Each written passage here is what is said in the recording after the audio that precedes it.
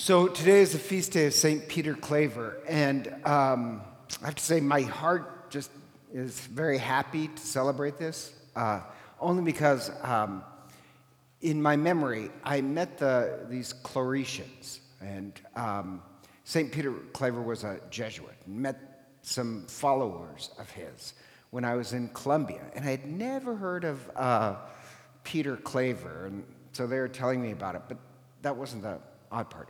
So I met them while working in this terrible, terrible slum in Colombia.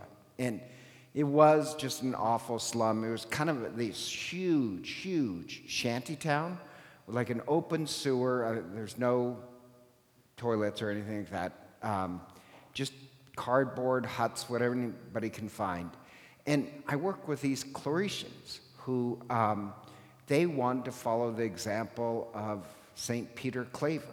And the funny part, in my memory, it's one of those times where you think, gosh, that was weeks of just fun and sun, and like it was a great memory of joy. But if you really think about it, but it was in a hellhole. And the joy was just, well, the people were joyous, and the Claretians, it was just tender, generous love that they really offered the people. Just a rare gem that was there. That's why it's such a joyful memory. And Peter Claver, in case you don't know who he was this Jesuit from Spain.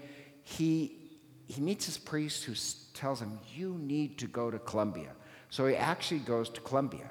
And then when he's in Colombia, he meets this other old priest who's caring for the slaves coming into Cartagena. Cartagena was a big slave drop-off place, and he has this deeper conversion by his association with this old priest.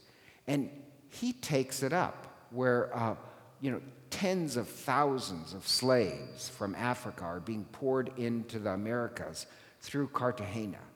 And when they'd come in, it'd be Peter Claver who pushes his way past the guards and would come in with lemons or medicine and food and trying to attend these poor slaves who didn't speak Spanish, just caring for them medically, everything. And then the main part is that he tried to convince them that their life had dignity. And they're using it, of course, as slaves, but through translators and pictures, he actually ends up baptizing like 300,000 people. But the amazing part is he was this great image of love and human rights. And so in Colombia today, the patron saint of human rights, the Mother Teresa of Colombia, is St. Peter Claver. Just showed unconditional love, which I love. I know some wealthy people, really slaveholders obviously, wanted him dead, but he believed in human rights and the sanctity of life.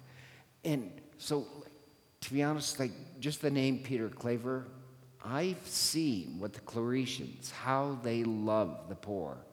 And it's intoxicating. It's truly self-sacrificing, unstoppable love, which Peter Claver was an example of.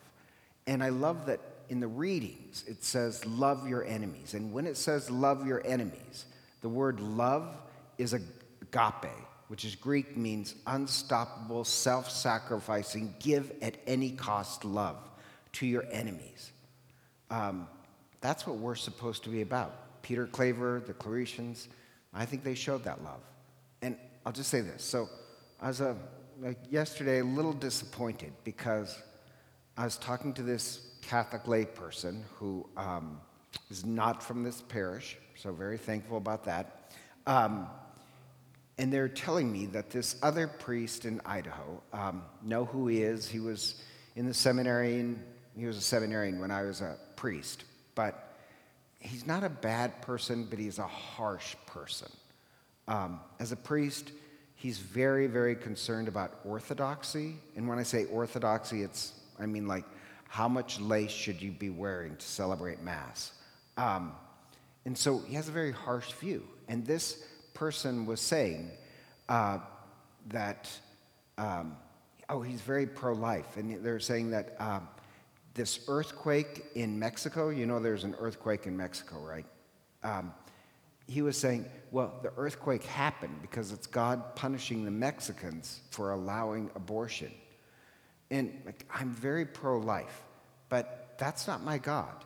That's not the God of love who, if you're an enemy of God, he's going to throw an earthquake at you. And this person was saying, oh, Father so-and-so said that's true. And I said, I agree, that's his theology, but that's not my image of God, a God of love who visits destruction and pain on anybody who disagrees with him. My God is a God who loves.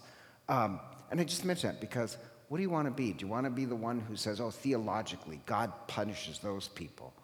Or Peter Claver, who enters into the pain, wherever the pain and abuse is, he enters into it and guards life, not celebrating that an earthquake has destroyed life. I hope for us, this is my real hope, my intercession for St. Peter Claver is not just about the sanctity of life, but the same way when I was in Colombia and I met those Claretians who were just this great example of care and love. I pray our parish here at St. Pius, other people are inspired by saying, wow, those people really love other people. I think that's the orthodoxy Christ wants. Is us to be this unstoppable, unconquerable love even to our enemies. That kind of love does save life and change the world.